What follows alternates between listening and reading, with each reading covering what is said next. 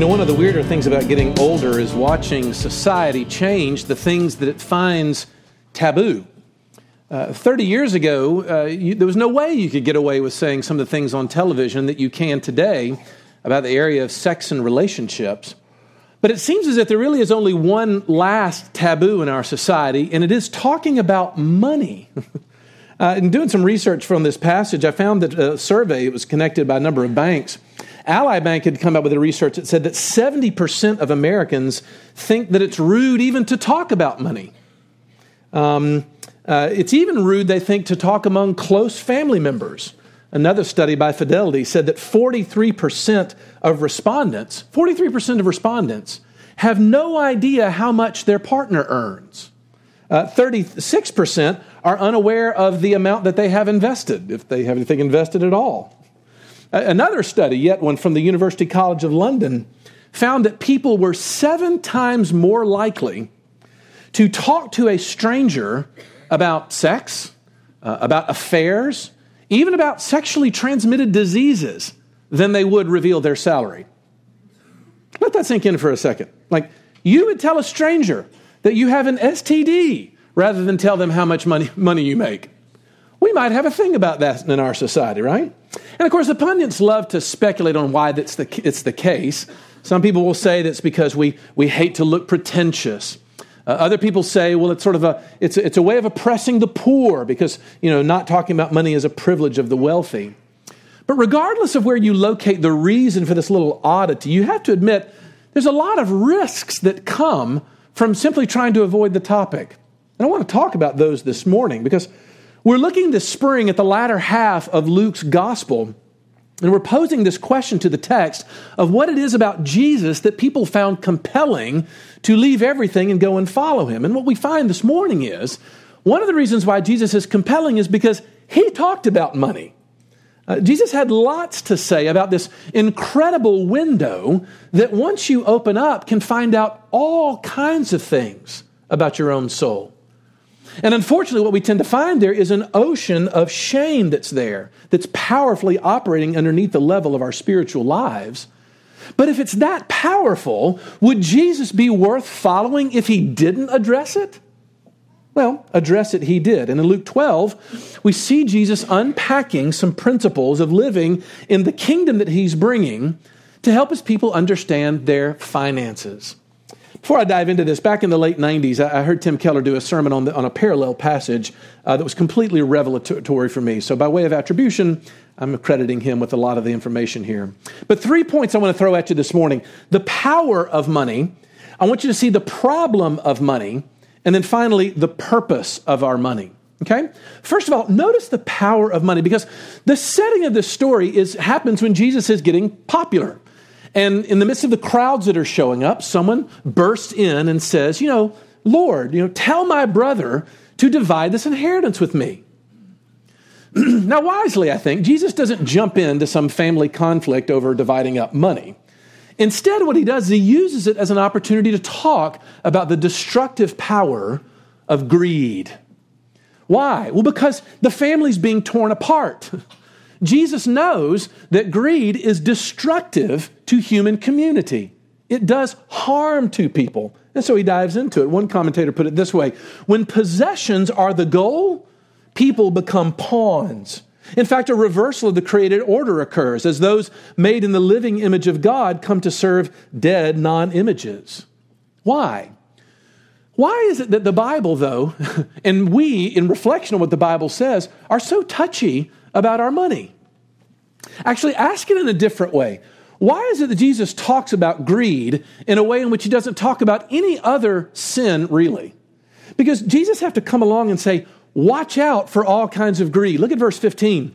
He says, take care and be on your guard about your money. But he doesn't have to say that about any other sin, does he? Jesus doesn't say, watch out lest you murder someone. You kind of know when you're murdering someone, presumably, or watch out, be on guard lest you commit adultery.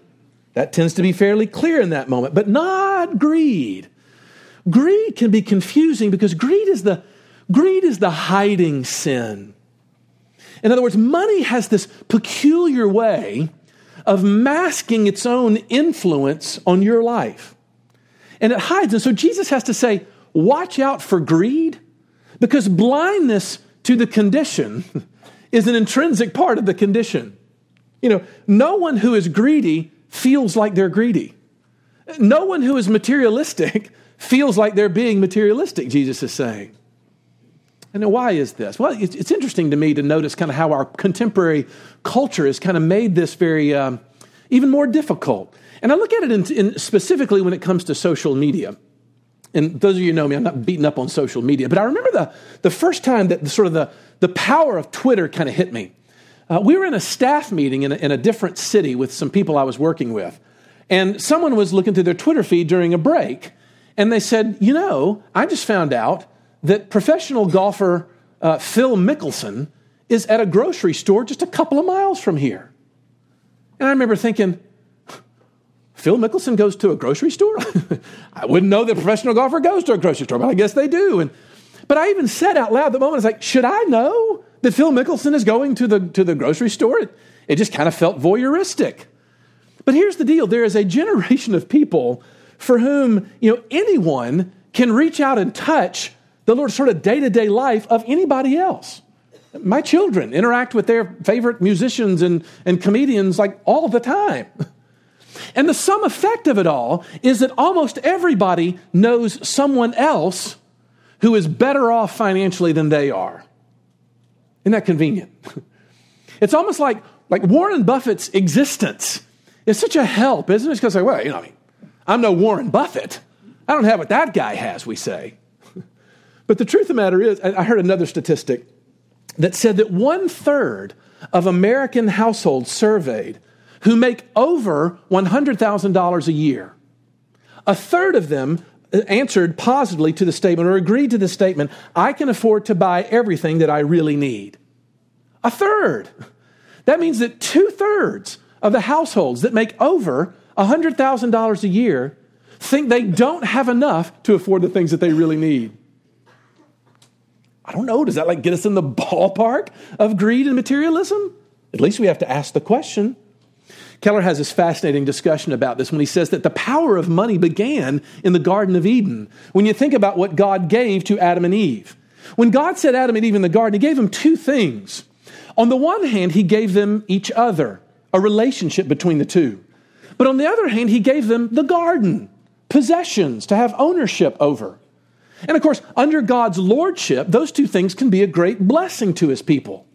But when mankind falls from his grace in that moment, what happens? Those tend to be the two things that get you in trouble the quickest. I remember my daddy saying this, son, sex and money. That's the best and easiest way to destroy your life. Why? Because God built this that way. You see why Jesus, though, is saying, watch out for the power of money. Be on guard lest you're destroyed by greed.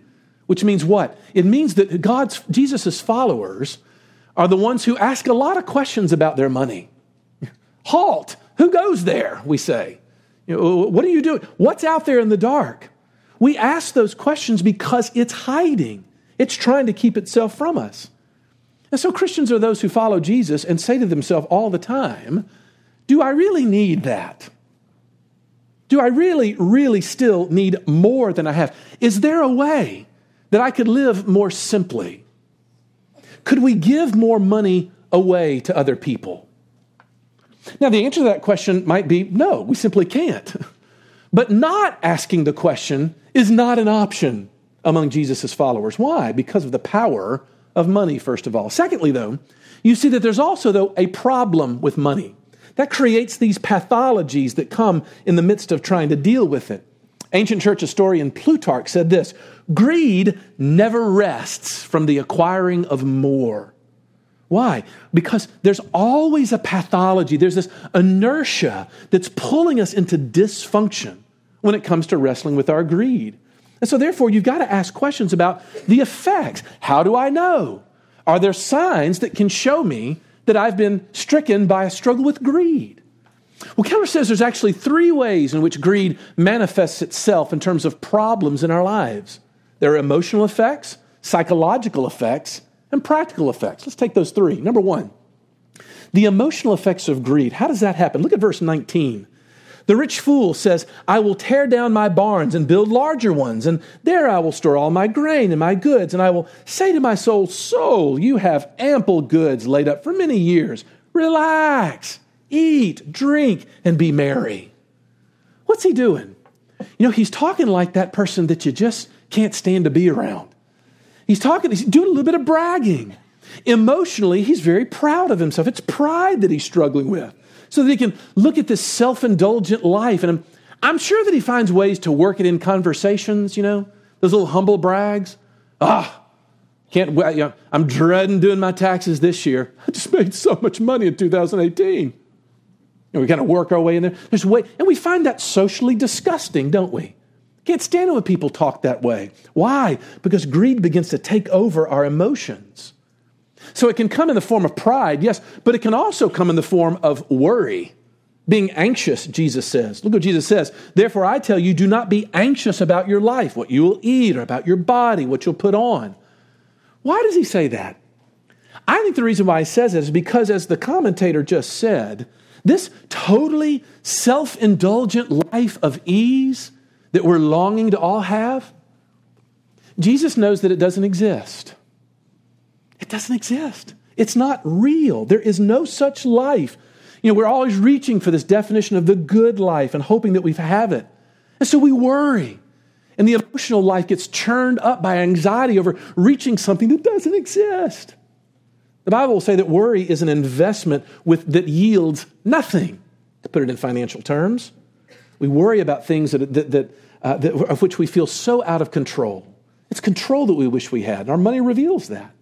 So there's all kinds of emotional effects. But secondly, there's psychological effects as well. The first way in which it comes out is in the realm of psychological security. Money holds out this idea that it will make you secure. I find it interesting that Jesus uses the plural when he talks about the kinds of greed, the kinds that exist there. What's he saying? That our hearts need security.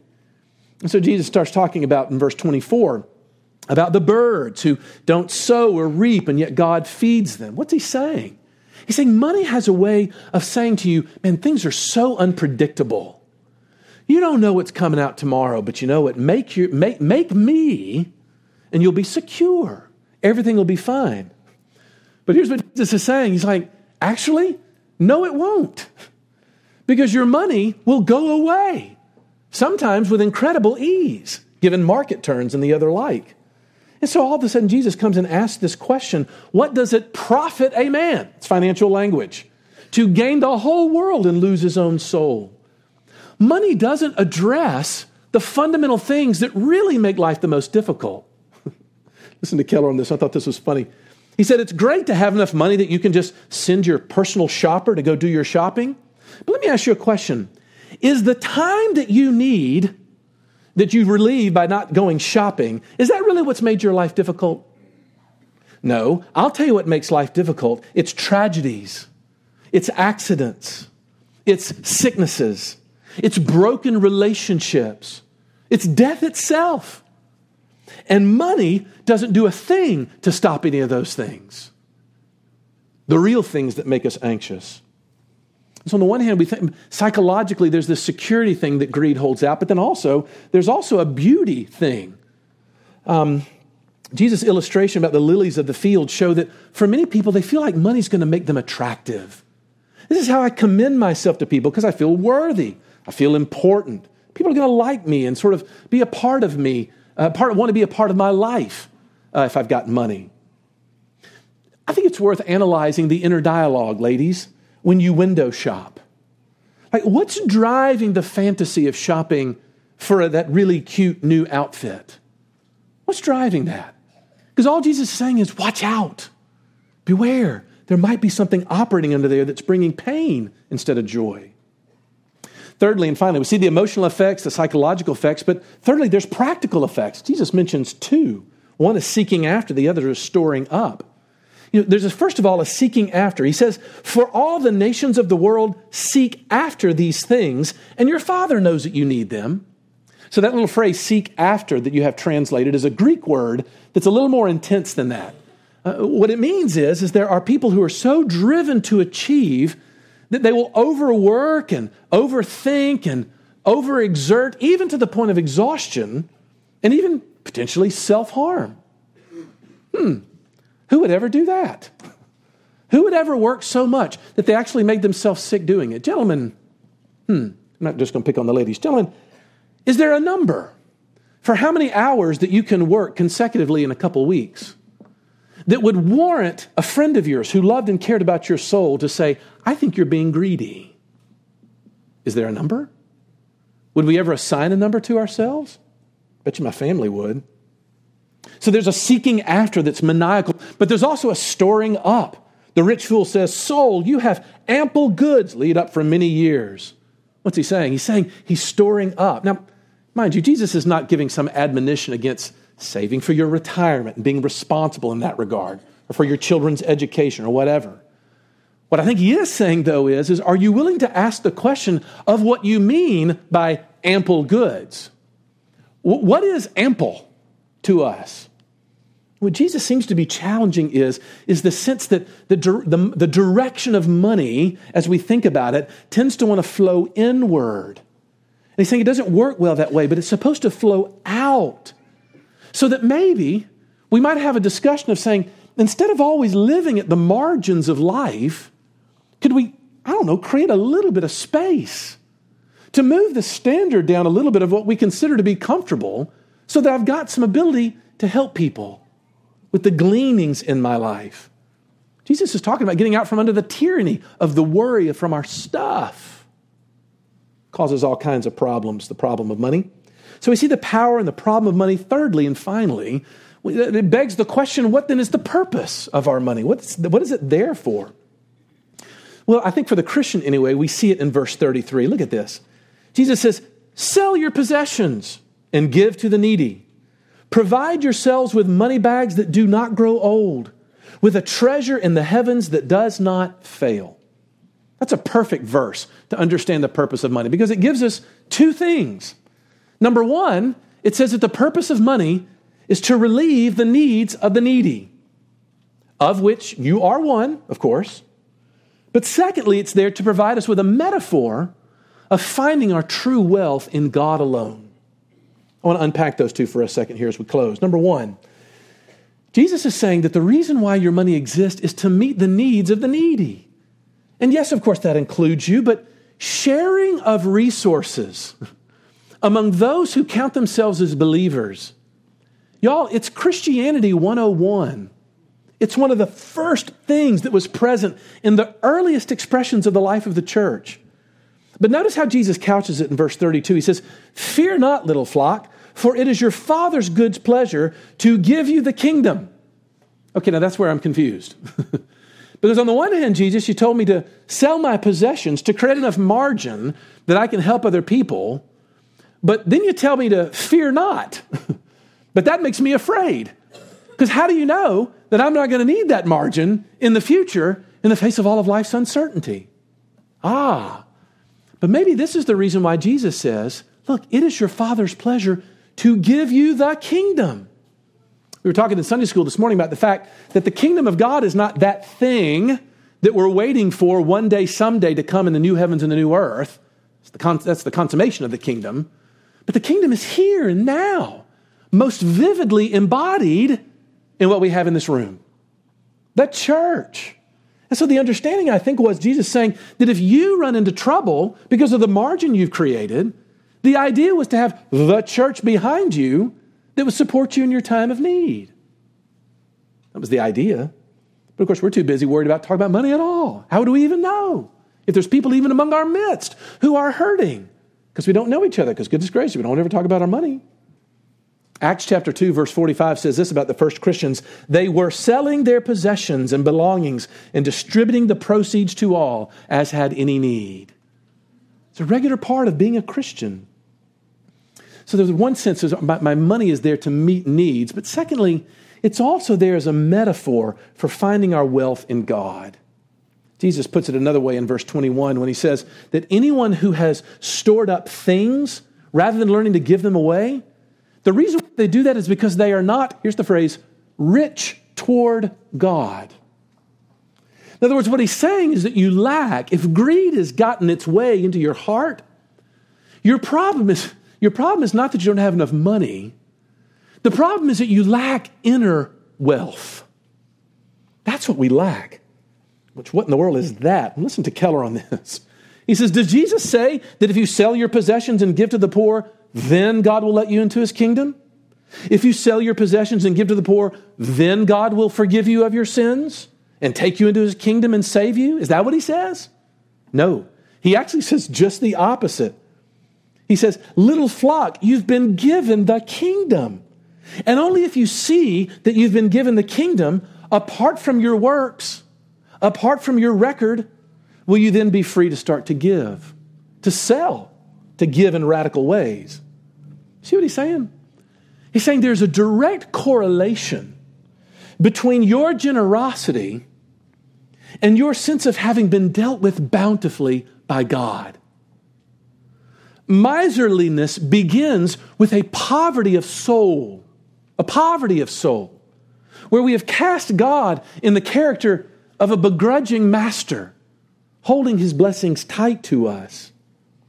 I want you to imagine this morning that you are approached by a friend after church who says, I forgot my checkbook and the balance to my child being able to go to, that I got to pay to go to RYM this summer is due. Is there a way that you could loan me $50?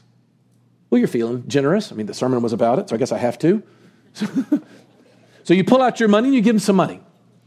Well, the next morning, you were woken up by television cameras in your front yard. They knock on your door only to tell you that you have won the lottery. The biggest payout in history, it's $1 billion. And hopefully there's not some goofball near you being like, well, you know, taxes are going to eat that up. Why is there always somebody who says that? In the midst of your dancing around, suddenly your phone rings. And so you grab your phone, you answer it, and before you can tell them what happened, it's your friend from the day before. And they're like, hey, I'm so sorry. I really need to get over there, but I'm just a little short right now. What are you going to say to him? $50? Keep your money. Don't you understand? I just cashed in. I'll never be able to spend the money that I have. I've got more than I need. Look, here's the point. You realize the spiritual illustration there. God has given his people something so valuable, something so treasurable, that it creates wealth on the inside. Here's my question. What is that? Because we all think we know it. Yada, yada, yada, yada, Jesus loves me. But do you know it? Do you know it? Because as soon as we talk about money, the first thing that pops up is that shame that starts to point. And we suddenly get sort of preoccupied with our indebtedness rather than looking at what God has provided for us. But that's not the calculus of the gospel. The gospel is this: the joy is God's delight in you. It's his delight in you that is the greatest, most transformational treasure that you could possibly have. You know, speaking of Warren Buffett, I've mentioned this before. I wonder who buys his birthday presents. I mean, seriously, what do you get for one of the richest men in the world? What do you buy him that he could possibly want? Ask the question this way. When are the times when Warren Buffett looks up and says, man, now I feel wealthy? Because I'm going to bet you $5 that it's not when he looks at a spreadsheet. Wealth on the inside comes when you find out that someone delights in you.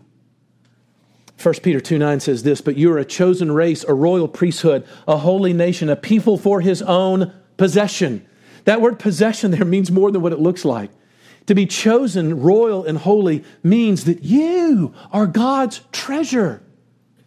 That when he looks at you, his people, he feels wealthy. Who owns the cattle of 1,000 hills. You are that valuable to him. He loves you that much.